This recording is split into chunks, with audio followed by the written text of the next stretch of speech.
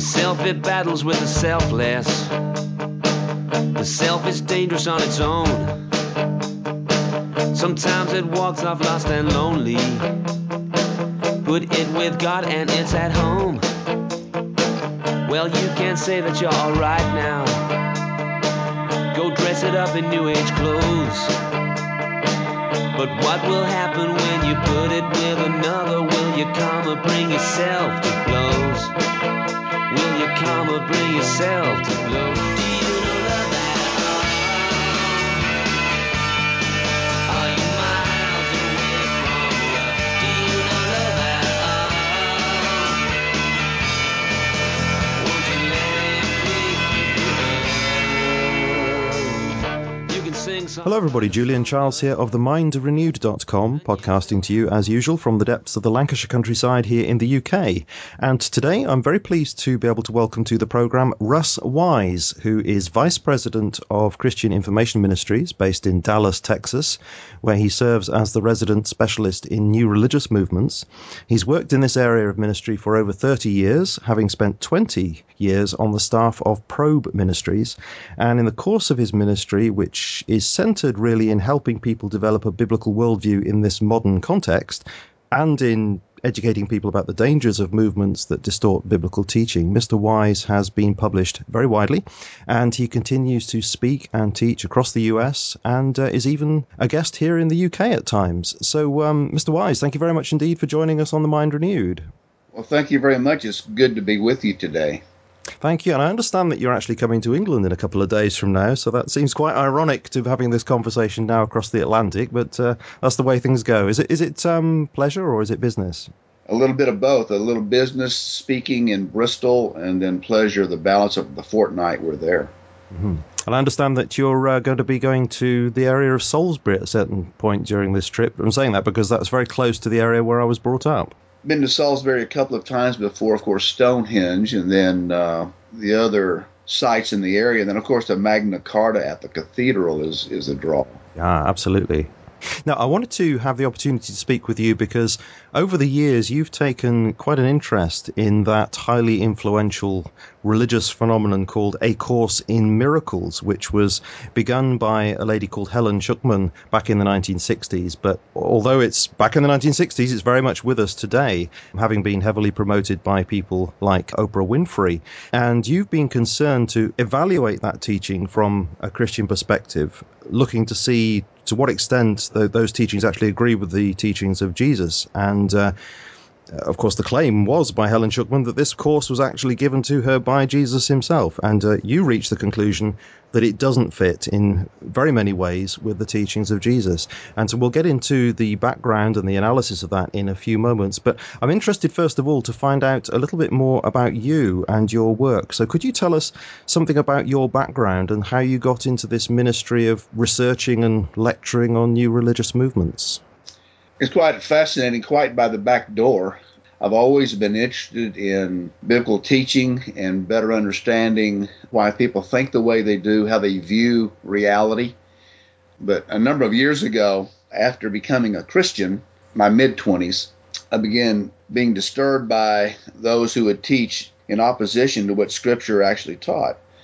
So I began looking at different things. You know, what makes one belief system different than Christianity? Of course, a lot of the teaching was at the time, all religions are the same. It's just a matter of how they're perceived. So I began to question that. And so in looking at that, I began to realize that no, Christianity is quite unique and different. And of course, the primary difference between Christianity, of course, we just celebrated Easter recently, is the resurrection of Jesus Christ himself. No other religious leader in the history of mankind has performed such an event or feat.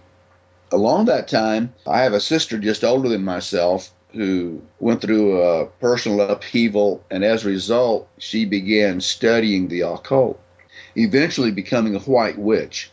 And of course, you know, you hear of black magic, white magic. Of course, she was a white witch because she wanted to do good things, having been brought up in the church in a marginal way. She sought those who would help instruct her in white witchcraft, and that is the healing arts divining information. She was very big in writing astrological charts for people and so forth, divining information, divining their future.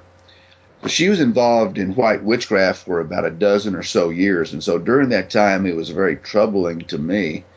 And so I began trying to reach out to her and help her understand that what you're involved in is not Christian in nature whatsoever.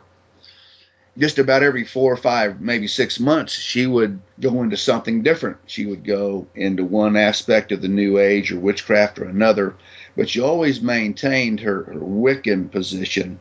And that's the thing about people in the occult world, is that they're not caught up in any one aspect of it. It's a number of things, anywhere from 2 to 3 to a half a dozen or even more different aspects of the occult or witchcraft that they're engaged in. And of course, every time she would go into a different genre of the occult, I would study that to build an apologetic or a defense against that particular teaching from a biblical perspective or understanding. And so after a dozen years, she ended up at the point where she said, "Russ, I finally found the truth. I found it." I thought, well, what's that? What does she mean by that? And what she meant was that she finally discovered one of the mind science groups, Unity School of Christianity. And it took her about 2 years to recognize that it was fallacious as well. And that's when she came to the point where she would listen to me when I asked her questions like, "Who do you say Jesus is?" And that's when she began to say, "Well, Russ, which Jesus are you talking about?" And I would answer that I'm speaking of the only begotten Son of God, the Jesus of the Bible. And she said, "Oh, Russ, don't be so naive. There are many Jesuses out there.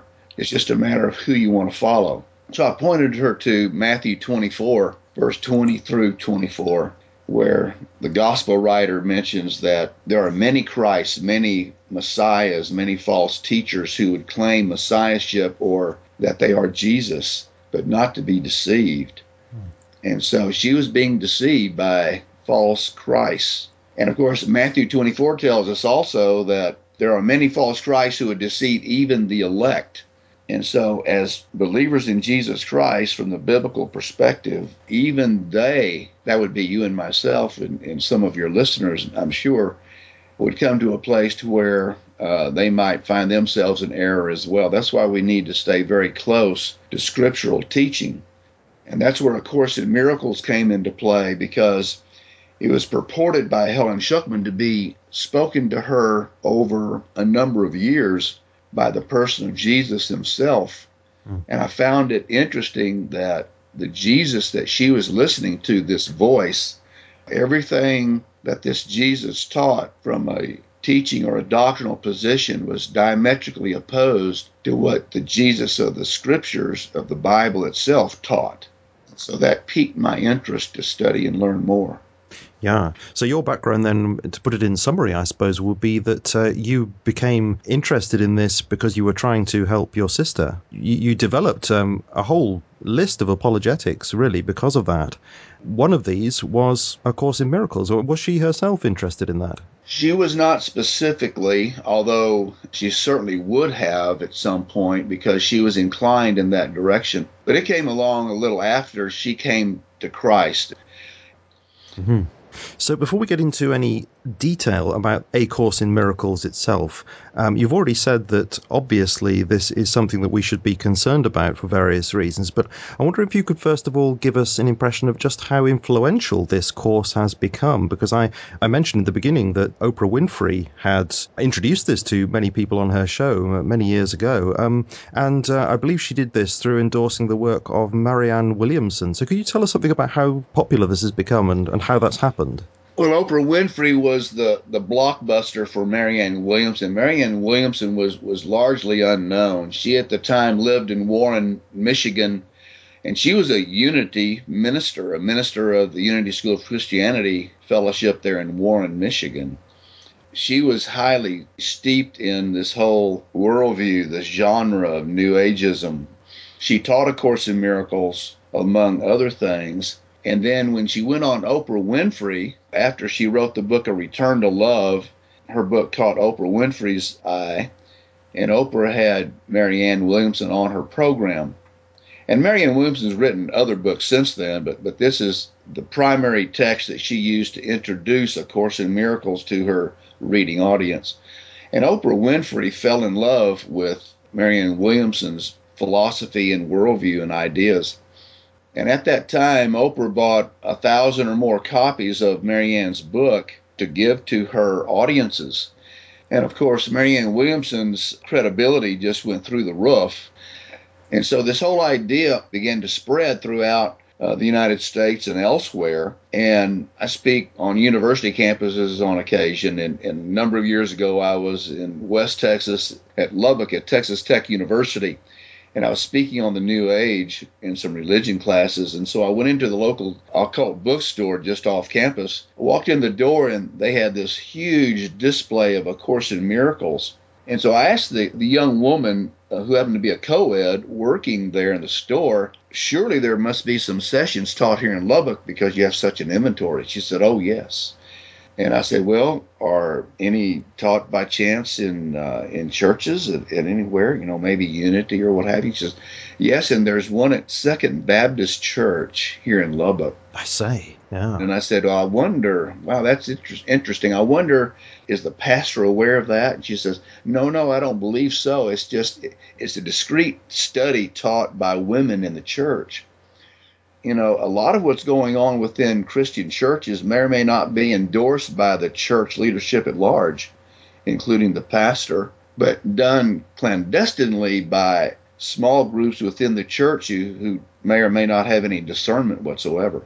And if I had a chance to dig and research into that further, if I had a chance to meet with those women and interview them, I would not at all be surprised if a number of them had not been introduced to the course by watching Oprah Winfrey. Here in America, as elsewhere across the globe, during that time, tens of thousands, hundreds of thousands of women would queue into Oprah Winfrey's program on a daily basis and be highly influenced by what she taught and people that she had on her program. Yes, indeed. Yes, there's nothing about the course which is specific to women, as you say. It's the fact that they would tend to be the audience that were tuning into that particular program. And it's interesting that the course itself uses a lot of Christian terminology. So I suppose that's one of the reasons why it's able to creep in underneath the door unnoticed. Absolutely, because those who lack discernment, if it looks good, sounds good, and they're using the right jargon and terminology, then they're okay. I kind of refer to it as, people turn their meter off. And so we have this discernment meter. And when people begin using Christian jargon, if they quote scripture, a lot of times we just automatically turn our meter off. In other words, we no longer have our ears tuned to possible deceptive teaching or what have you. And so we just begin to absorb and identify with what they're saying that may influence us more deeply later. Indeed, one of the things I've noticed in certain circles is that the word discernment sometimes has been seen as a kind of feeling thing rather than an operation of the mind assisted by the Holy Spirit. So it's very easy to think, well, this course feels good. I discern that it feels good. But actually, that's not really a biblical view of discernment, which, as you've been implying, is really the use of the mind to say, does this actually match up to what the scriptures are actually teaching? Biblical discernment is grounded in God's word. Yeah. I need to ask you a little bit more about how this came into being, this course, because we've touched on it slightly, but I think people need to have a little bit more of a background to this before we get onto the detail of the actual teachings of it. So this Course in Miracles came into existence, I understand, by this lady, Helen Schuckman, and she also had this person who was her scribe, who was helping her, a man called William Thetford. And as we've already said, she claimed to be hearing a voice, which she said was Jesus. And I believe the course itself actually says this was Jesus of Nazareth. So could you give us some idea of when this was and how this came about and how the two of them worked with this voice? It was in the early 1970s at Columbia University, and Helen Schuckman was an atheist, and she was having some difficulty with her colleagues, and so as a result, it was quite disturbing to her. And so in trying to find a common ground, a common way to relate to her colleagues, she began to enter into some meditative time and heard a voice. His voice began speaking to her, and so over a period of time, it was about a 7-year period as I recall. This was between 1965 and 72, something like that? Yeah. So this voice began speaking to her and told her that she needed to write these things down. And so she began doing so. Ultimately, the voice identified itself as Jesus, a false Jesus, I would say, without question. Dictated some 1,135 pages of text to her. And I have all of her works published by the Foundation for Inner Peace out of California. There's volume 1 text, and there's a volume 2 workbook for students, and then there's a teacher's manual and some other writings as well. But William Thetford became one of her scribes, and so she wrote shorthand, and this voice spoke incredibly quick, and so it took a lot of effort to write these messages. I saw a transcript of an interview with William Thetford from 1984, and he describes this process that was happening with her. And he says that she heard this voice, but he said that it wasn't. He couldn't liken it to mental illness because he said it was very controlled. This voice would come to her, and she could sit down and almost like a tape recorder playing to her. She could write down this shorthand, and then if she wanted to, she could stop and get on with her work. And then at a later sitting, come back, and the voice would just pick up from where it was before. And in his view, this wasn't indicative of mental illness at all. So what's your view of that? Do you think that he's right in that? What would be your explanation of what was going on there? There is such a thing as auto writing, where you go into a trance state, and so I believe that she was going into a trance state, an altered state of consciousness whereby this entity recognized himself as Jesus of Nazareth, and quite assuredly was not, but would overtake her facilities, her capability of writing, and would auto-write through her. So she became the medium, the channel by which this information was disseminated. Emanuel Swedenborg is another example. Edgar Casey's another example. There are any number of examples of mediums who channeled information from the spirit world or spirit realm. And of course, we recognize that Satan himself, or whatever term you may want to use, the adversary of Christian teaching and of Christ himself, can manipulate a human condition. I would not go as far as saying that she was possessed, but she allowed her mental faculties, her physical body to be controlled for a time and a season by demonic influences. That's the only answer I have.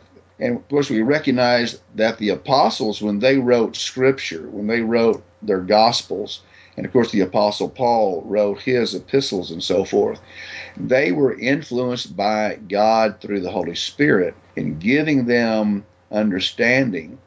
But within the demonic realm, it's a taking over. Think of J.Z. Knight, the medium. James Van Praagh is another. I wrote an article regarding his mediumship and his writing. They would go into a trance state, and they would have an alter ego who would translate and transcribe this information. The interesting thing, Julian, is this, and that is that when you study various mediums and their writings and what they say doctrinally, so to speak, they're in agreement. And they're very much in agreement with what we find taught in A Course in Miracles. But when you go to Scripture, when you look at the gospel writers and the others who wrote Scripture, they were in agreement as well. There's no contradiction as far as doctrinal issues or matters. And that's true within the context of the New Age occult world. But they're diametrically opposed one to another. And so when you find something like A Course in Miracles and you begin looking at it from a worldview perspective, like, how is God defined? Who is Jesus? How does one attain salvation? Is salvation attainable? How does man deal with sin? What about afterlife? When you begin to answer those questions and you look at A Course in Miracles and how they answer those questions, it's the occult New Age worldview. Yes, and well, I agree, because he was giving the impression very clearly that this was not something natural. He was saying this was not natural to Helen Schuckman to be writing in this kind of way. This was something transcendent.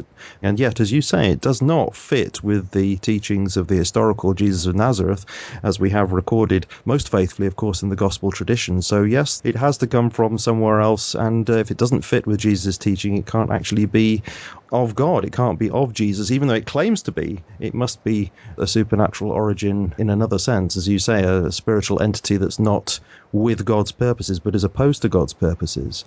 Now, it's very interesting, I find, that William Thetford himself in that interview plays down the role of religion in both of their backgrounds, and yet he does actually point to something that's common to both of them. Helen's mother apparently had some kind of interest in theosophy and Christian Science, and Thetford himself had attended a Christian Science Sunday school up to the age of 7. So how significant do you think those early religious influences were on them both, even though he says he gives the impression that they're not that significant? Well, he may give that impression, but I think quite so that they had a real influence. It's interesting to note that those persuasions are very much aligned with what we would look at or identify as the New Age occultic worldview today, or a pantheistic worldview. Pan means all, theism means God, so therefore it's the idea that God is all. Everything is God. So would that be true then of A Course in Miracles, that is the view of God? God is everything in that course. Yes. And so we are one with God. We are God. The ultimate goal of A Course in Miracles is to recognize this divinity within, that you are part of the divine. There's two analogies given. One is that we are the spark of the flame, the fire itself. The fire itself being God, we are a spark. Another analogy is that we're a drop in the ocean. So the ocean is God, we are a drop. And the reality is, within the context of this worldview, if you take that to its logical conclusion, if I'm a raindrop and as I fall into this ocean of nothingness, which we call God, then I become totally absorbed within that body of water, thereby losing all identity. My identity becomes truly that of the body of water or their perception of God. And so all created beings, animal as well as human, are part of this divine makeup. And so the miracle is rediscovering this truth. And that's what Oprah Winfrey teaches. That's what Marianne Williamson teaches. That's what Helen Schuckman taught in her course, is this idea that our greatest desire is to become one once again. And of course, this whole idea of atonement, that Jesus came to atone for our sin, the fact that we are separate from God because of sin in our lives. And so Jesus came to atone for that sin, that we might once again come back into right relationship with our Creator God. But the New Age, they break that word up quite differently. They call it at-one-ment, not atonement, but at-one-ment. And so this idea that we become at one with God. The root of that word actually is at-one-ment, but it depends how you conceive of that. Is it at one in the sense of coming back into fellowship with, or is it at one in a metaphysical sense of actually becoming one in being, which, well, it's obviously a very different thing, and yet it's the same word. Absolutely. So when you talk to someone who's embraced A Course in Miracles, who may have a Christian background or upbringing, you have to define terms. When you use the term atonement or at-one-ment, what do you mean by that? When you talk about salvation, how do we achieve salvation? What do you mean by that? So we need to ask them to give us deeper understanding of the kind of verbiage they're using, so we can better understand what they actually believe, because not all people who are caught up in A Course in Miracles have a blind acceptance of the teachings of the Course. There's a mishmash, a syncretism of different ideas. The analogy that you used of the water drop entering the ocean there, it all seems to give the impression that the Course is saying that God is really impersonal, and that it's not a coming into fellowship, being restored to fellowship with our Creator God, but coming to realize that we are all part of this one How can that be any kind of relationship whatsoever? This seems to be a completely impersonal thing. It's not about relationship. It's about right understanding. The Course tells us that salvation comes by right understanding. I believe that's on page 600, volume 1. So if we have right thought, right understanding, then we have salvation. It's thought reform. Helen Schuckman makes this comment up early on in her book that this Jesus who speaks through her is basically saying that the goal of the Course is to change your thought.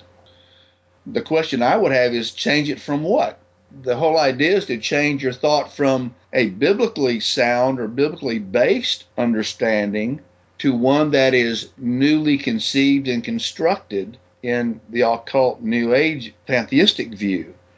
And sadly, within the church, Julian, a lot of people have a cross-pollination of those two extremes. And so that's why you have to ask for the defining of the terms that are used to discern where they are so you can meet them there and lead them into the truth. Absolutely, and that's a call, isn't it, for decent teaching in the churches, which, I mean, I often lament here in the UK that we have very poor teaching, and so I can imagine how things like this can creep in undetected very, very easily. What I want to ask also is, how do they deal with Jesus in this system? I mean, you say that he's an evolved being in some sense. Who is Jesus? Their understanding is that Jesus is the Christed one. Christ is not a person, but an office to be held. In other words, the Christ is the most highly evolved one among us. And so Jesus, because of his evolved status, he then became the only one that could point us in the right direction to becoming more highly evolved ourselves. And so we become highly evolved through psychospiritual understanding. And that's a big word to say that we delve into things like meditation. Eastern forms of meditation, I might add, not biblical meditation that we would find in Psalms 1, verse 2, where it talks about meditation being focused on an objective truth or the objective truths of Scripture. Where in Eastern forms of meditation and meditation that is highly acceptable and usable within the occult New Age world is extremely subjective. And so therefore, truth is not discerned by objective truth, but through experiential understanding, psychospiritual technologies that are employed today around the world, within and without the church, I'm afraid to say. Yeah, what you're saying here very much connects with something that Marcia Montenegro said on this program when she was on a couple of months ago. And she, as you may well know, she was at one point an astrologer, and she came out and she became a Christian. And she said that when she was involved in meditation back in the day, really it wasn't, as you say, it wasn't concentrating on something objective like the Word of God or anything like that. But it was really a way of blanking the mind out. When she looks back at it now, she realizes that's what she was doing. She thought she was transcending this realm, but actually what she was doing was just blanking out her mind and no longer being able to discern the differences between things in this world, and thought that that was a form of transcendence, whereas in fact it wasn't. Absolutely. As a matter of fact, a number of years ago, I went to a large Methodist church here in Dallas, and one of the associate pastors was offering a course called The Spiritual Journey by Father Thomas Keating, a Catholic priest out of Colorado. I received a phone call from a woman in the church, and so I thought, I'll go check it out. When I bought the book, and I always look at resources at the back of the book, who are they recommending? And some of the books that they were recommending were one, readings from the tarot cards, so divination, wow. The Keys to Higher Consciousness by Keys, and a number of other New Age-oriented books in this spiritual journey text. And so I went to a number of courses, and I had a video presentation by Keating for about 20 minutes or so, and then the balance of the hour was given over to meditation.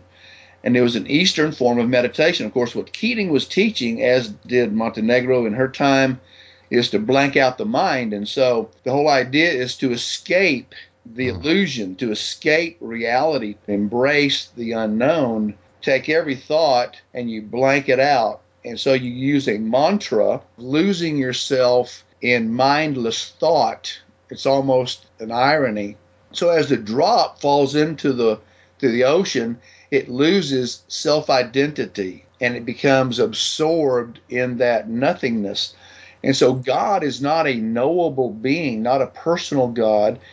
And so the great goal is to deny self and embrace the selflessness of the God self, or the inner self, or the higher self, or any number of terms that are used within different persuasions. In other words, to become nothing. And I don't see any excitement in that, any real desire to become a big nothing. When God desires a relationship with us, 2 Corinthians 10, 3, 4, and 5 tells us to take every thought captive to the obedience of Christ. In other words, we align our thought process with God's Word. We don't go on our own and make stuff up. And of course, through the process of meditation, ultimately, like the Silva method of mind control, to introduce another idea, Jose Silva of Laredo, Texas, a number of years, decades ago, implemented what he called the Silva method of mind control, to blank out the mind and to take every thought captive to a foreign understanding. So you control your mind, and ultimately you seek a spirit guide to guide you into spiritual truth. And Johanna Michelson's book, The Beautiful Side of Evil, which I mentioned in my article, she was very caught up in the Silva method of mind control. And she asked for two guys. One was Sarah Bernhardt and the other one was Jesus. And Jesus came and spoke to her, and she accepted it at face value. Later, she discovered that this Jesus that she accepted as a spirit guide was anything but the Jesus of the Bible. As a matter of fact, it was a very gruesome, dark being. And so the whole idea of meditation, Eastern forms of meditation, is to connect with the spiritual world, receive a guide to guide you into, quote, spiritual truth, end quote, rather than what the scripture would teach. Yes, it seems to me to be the ultimate deception in many ways, because you think that you're engaging in something metaphysical by doing this. You think that you are metaphysically uniting with the all in some way, but really it's a trick, because it's not metaphysical, it's epistemological. It's a mind thing. Your understanding is being overridden, and what you think is transcendence is actually this loss of your critical faculties, and you're being deceived into thinking this is something beyond the realm of this world. But all you're doing is, as you say, is opening your mind up to any influence whatsoever. You don't know where that influence is coming from, and in many cases that could be damaging. Well, the scripture tells us to test the spirits, questioning whether this spirit identifies Jesus as the only begotten Son of God, and whether he alone is the crucified Savior for mankind. Absolutely. Yes, indeed. One thing I want to try to understand with you is what human beings are in this system. And I found within the course this quotation. This is an exact quotation. In a sense, since we were created eternal, we literally were never born. Hence we can never die. We have always existed as an extension of God's love. The course repeatedly states that we remain as God created us. We remain as eternal aspects of spirit and have never been limited by form. It doesn't seem to me to be coherent. It says that we're created eternal, but that we've never been limited by form, so we have no form. Well, I don't really understand what we're supposed to be in the system at all. Welcome to the club. I don't know if you're familiar with David Spangler or not. I have heard the name, yes. David Spangler wrote a book regarding Christ, Reflections on the Christ. And in reading his book, it's just a brief book. It's only about 130 some pages. I had to read that book 4 times because of the illogical aspect of the book.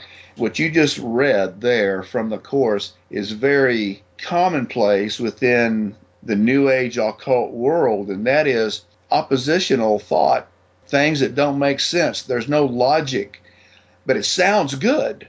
It sounds engaging. It sounds like some real deep spiritual thought. Absolutely, it does. Do you think there's something going on there that's similar to the kind of thing that the Zen Buddhists would do, and that is to actually employ contradictions like that so that it sort of gets your mind to get it, to experience Satori or whatever they call it, to experience Zen? Do you think there's something of that in this? The cone. Yeah, I think so, because and that goes back to my whole idea related to two worldviews, two opposites. one biblically Judeo-Christian, one New Age occultic. The scripture tells us who the author of confusion is, and it's not the Trinity. Jesus is all about explicitly helping us understand truth.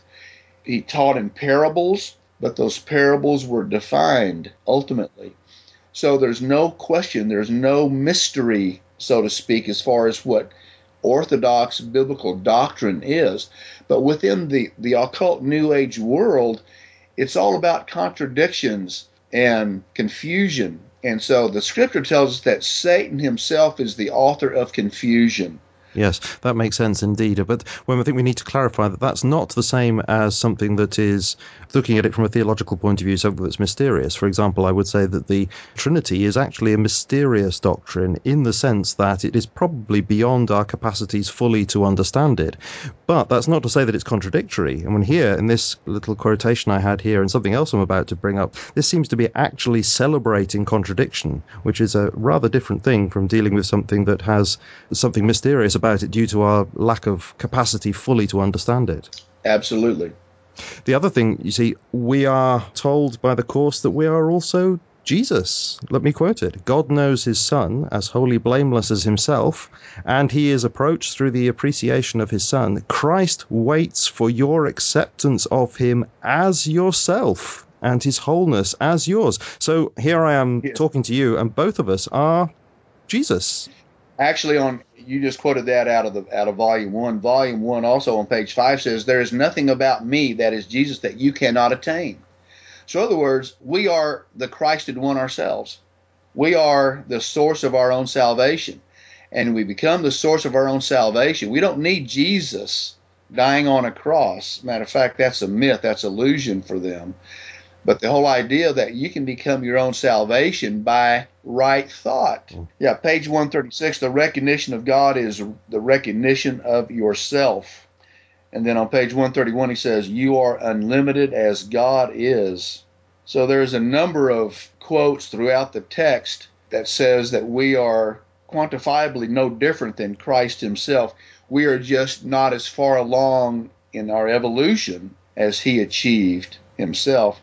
But the interesting thing on page 33, it says, "Sacrifice is a notion totally unknown to God," end quote. So in other words, God himself did not sacrifice anything. And so it's a downplay of the sacrifice that Jesus made on our behalf on the cross.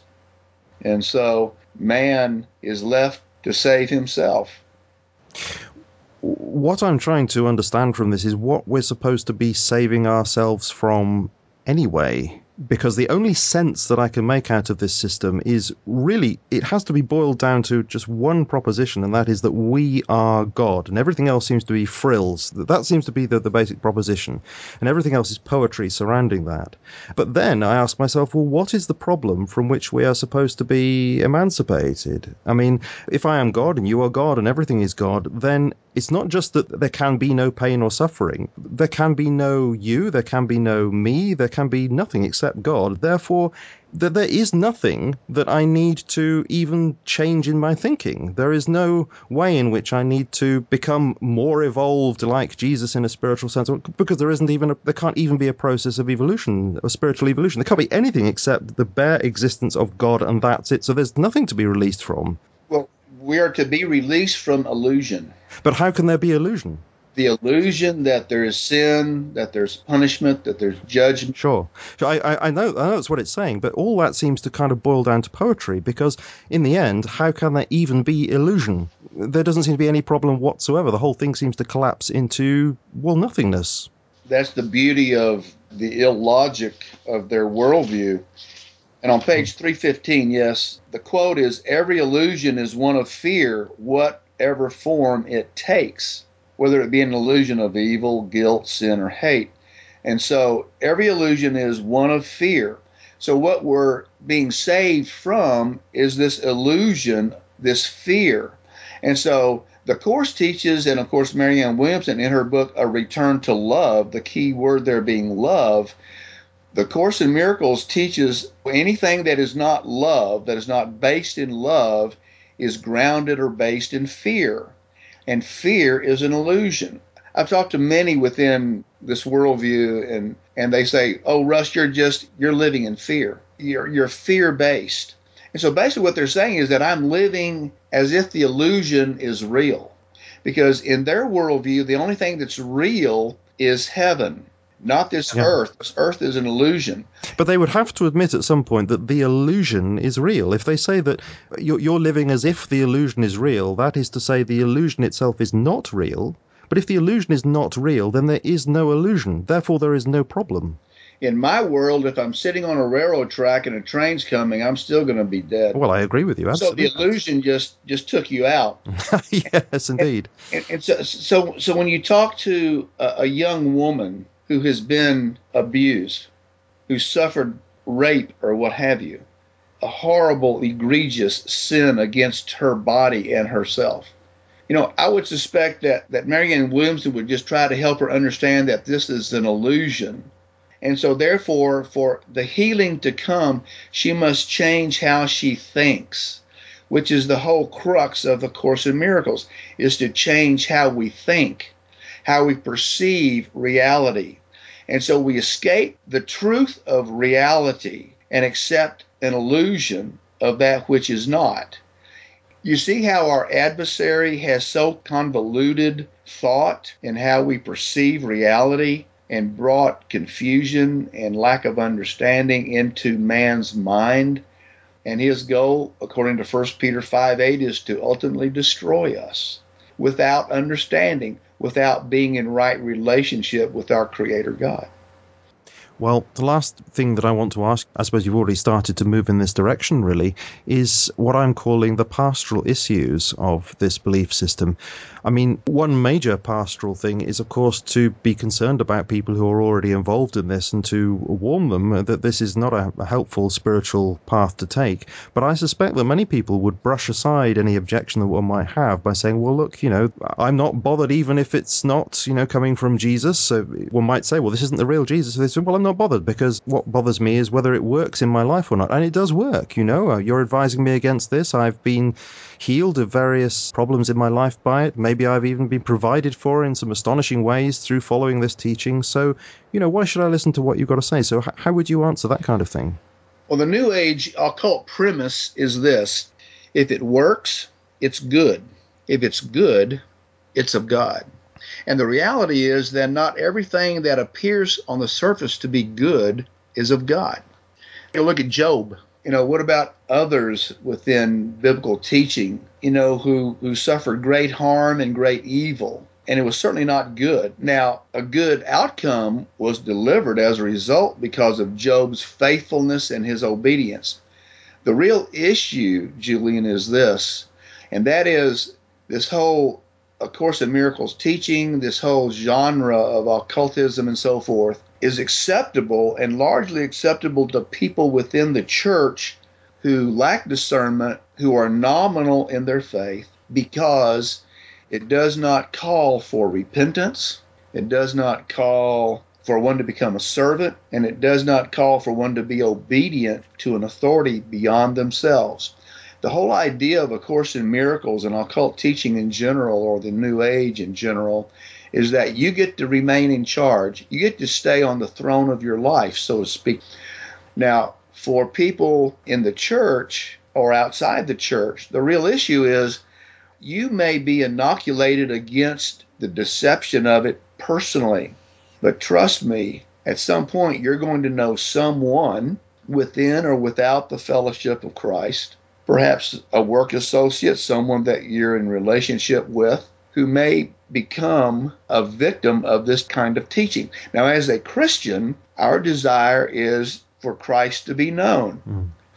And so if that's our call, if that's our goal, then we need to be informed, as you are informing your audience, of the dangers of this kind of teaching to help them become better discerners of truth. Because the enemy is shooting the fiery darts of deception, misunderstanding, confusion at us daily. And so if we're going to survive that warfare, then we need to be informed, so we can help others come to the saving knowledge of who Jesus Christ is and his claim upon their lives, that they might come into right relationship with him. So therefore, it has direct importance for us to have that understanding. You give one example in that article that you wrote about this. I think you wrote that actually about 20 years ago. I don't know whether you have other examples to add to it now of, I think it was a couple who had got involved with the course, and then they found actually that there was a certain time in their life where they became powerless. They thought that this course was giving them tremendous power and freedom, but they came to a point of spiritual opposition, a spiritual oppression, and they couldn't deal with it. And it was only coming to faith in Christ and praying in the name of Jesus that they found freedom from this oppression. Have you encountered that sort of thing very much? Oh, yes, and you're referencing Warren and Joy Smith. And as a matter of fact, I was doing an interview with Warren recently. He's in California and was very much a student of the Course in Miracles. He and his wife both, and she suffered great depression. And so he went to a local bookstore, found Johanna Michelson's book, The Beautiful Side of Evil, and discovered in her writing how to confront the adversary by praying in Jesus' name and taking claim over yourself and your loved ones and your family in the name of Jesus, and to cast out or discharge any demonic influence in their lives and the lives of their family. They were trying everything that they could try in relationship to their understanding of the Course and what the Course of Miracles taught, but to no avail. Nothing happened. It got worse. And so they were operating out of love, sending, love messages to the one that was tormenting them and so forth and so on. And so as a result of reading Johanna Michelson's book and employing her teaching, they prayed in the name of Jesus and cast out this demonic influence, and it fled, as Scripture tells us. And so as a result, they gained victory. For the first time in their lives, they saw spiritual victory at their greatest point of need. And in doing so, they began a whole new quest for their spiritual lives and growth and understanding. And they are born again, solid believers today as a result of that experience. They weren't even Christians, but God heard that prayer. Why did he hear that prayer and no other prayer? Because it was prayed in Jesus' name. It caught his attention. And this is a fascinating thing actually in itself. And I think we need to point out that when we say in Jesus' name, this isn't a magical thing. We're not saying, oh, you just use the name of Jesus and it doesn't really matter what you believe about this historical person, Jesus of Nazareth. When you use the name, you're invoking the actual person. And so God wishes to testify to the reality and the truthfulness of his Messiah. So it is all bound up with the correct belief in him as well, isn't it? It's the idea that we are coming into alignment with his will. And what is God's will for us? That we come into right relationship, that we receive his salvation. When we pray in his name, we are coming into alignment with his will. And will he not perform his will? Absolutely. So when we come into alignment, he hears us, number one. Number two, we submit our will to his will. Does he want to save us? Does he want to deliver us from evil? Absolutely. He will answer that prayer. So it's not a mantra. It's not a magical word, as some within the New Age would use the name of Jesus as a mantra to set up an altered state of consciousness to blank out the mind. Some actually use the name Jesus, Jesus, Jesus to set up an altered state of consciousness. It's not the word. It's any word. It's any mantra. So we can't use Jesus' name as a talisman, so to speak, but only within the context of opening his will. Yes, yes. And God will use that whole process there to draw us to himself. And as you say, he will answer that prayer because that's his intention, to draw us to himself. Absolutely. Now, that kind of example there of that couple who experienced release through praying in that way, is a great example for people if we're actually trying to encourage people not to get involved with this course or to sever themselves from involvement in this course.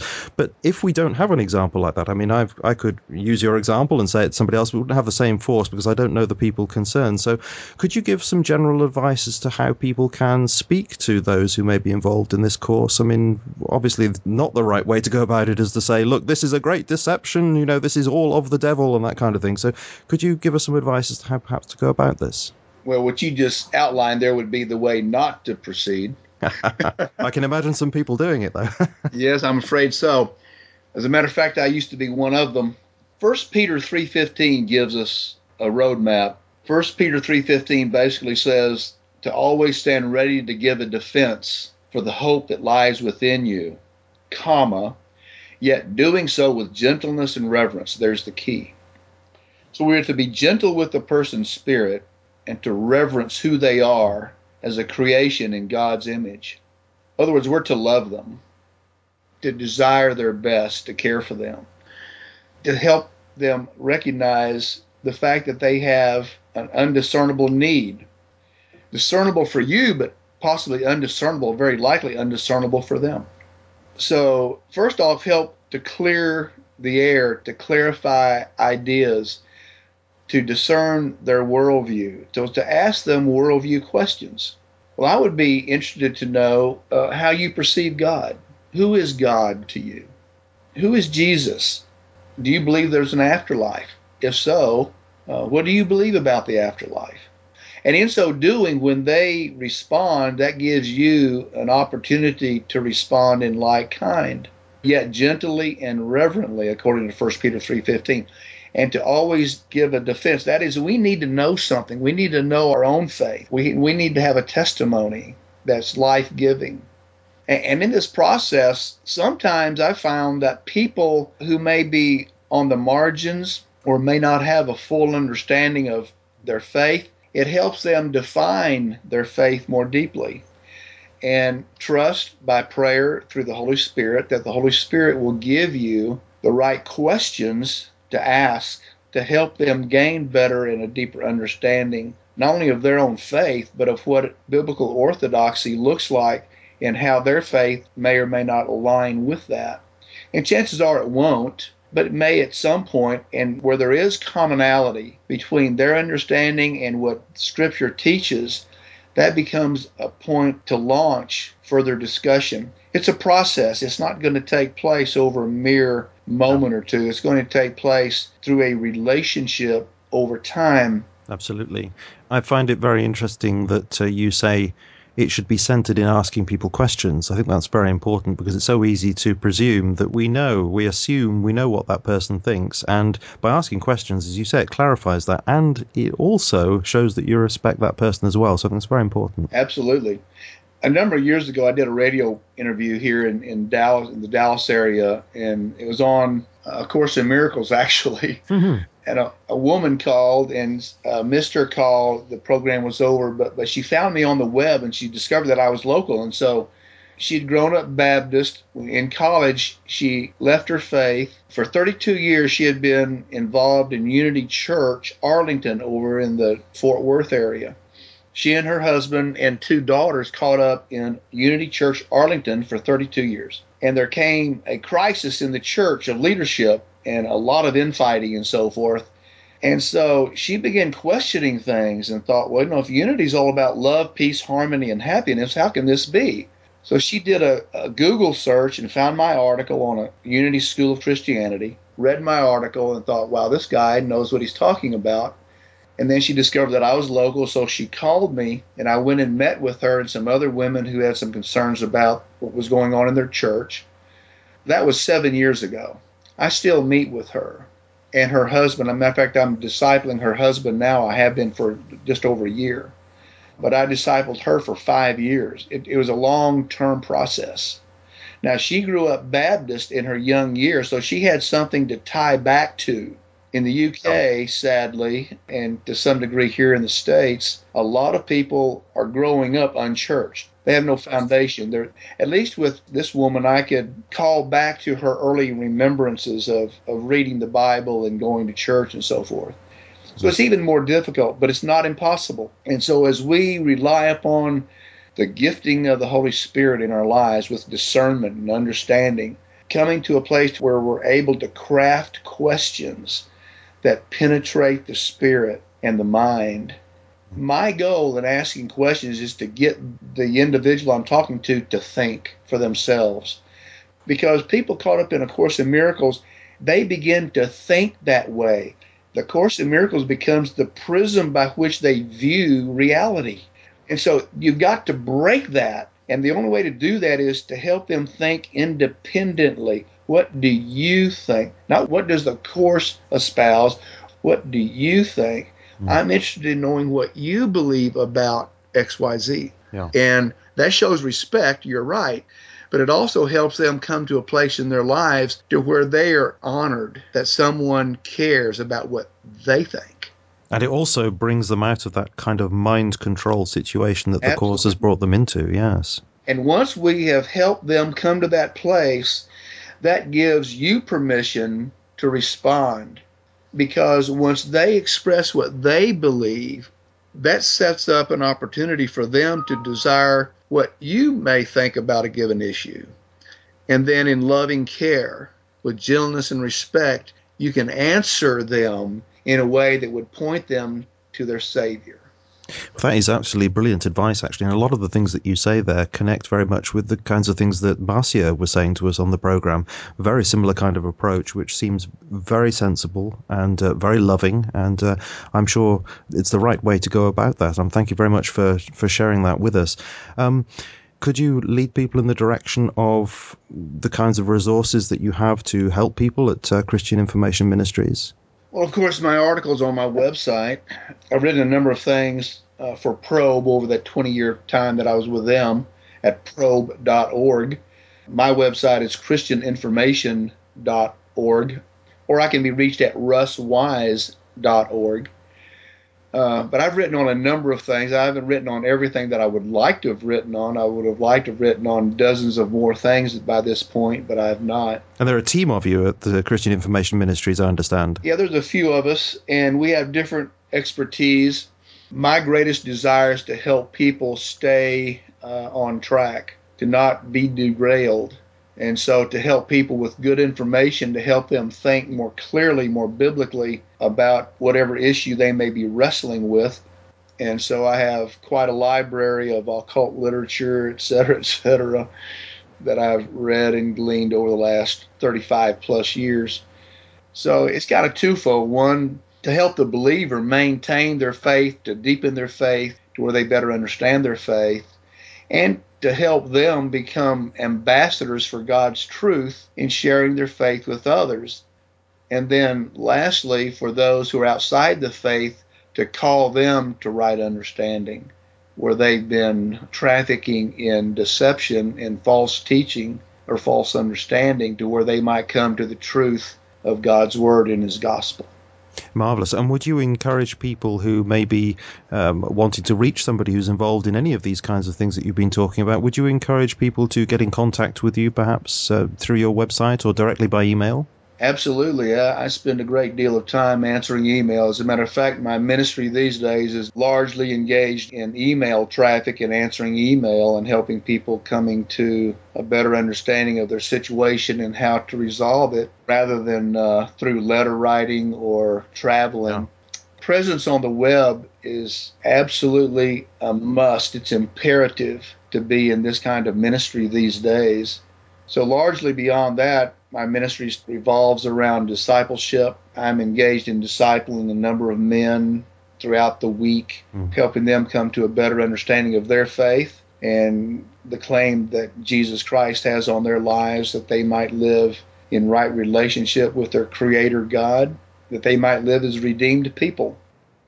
Great work. Well, I'm very grateful to you for coming on the program, especially since you're just about to pack to leave to come over here to the UK. As you said, that's extremely ironic, but it's been great talking to you, and thank you for or at least giving me some idea of how to understand this Course in Miracles. It's not an easy thing to understand at all because it really does border on the incoherent. So trying to see at least some kind of image that makes some kind of sense of it was very helpful. Thank you for having this conversation, and it very clearly does indicate to me that this is a deception, that really it's all about confusion, it's all about blanking out the mind and making people unable to hear the true gospel and hear the true Jesus. So thank you for helping us understand what's going on here with this system of belief, and also for giving us advice on how to approach people who may be caught up in it as well. I think that was excellent advice. I think everybody will see that that approach that you delineated there is really the best way of going about it. Thanks ever so much for being with us on the program.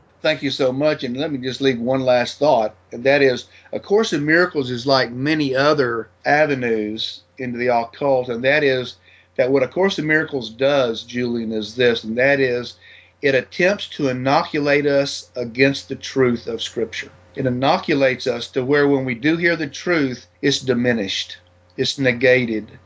And I am greatly appreciative of this opportunity to be with you today. And I trust that your ministry will have every opportunity to hit its mark. Bless you. And bless you as well. Thank you ever so much for coming on. I hope you have a great time in the UK when you come across very soon. We are looking forward to it for a great trip. Hope to meet you sometime. That will be marvellous. Great. Thanks ever so much, Russ, for coming on. Great pleasure to speak to you. Amen.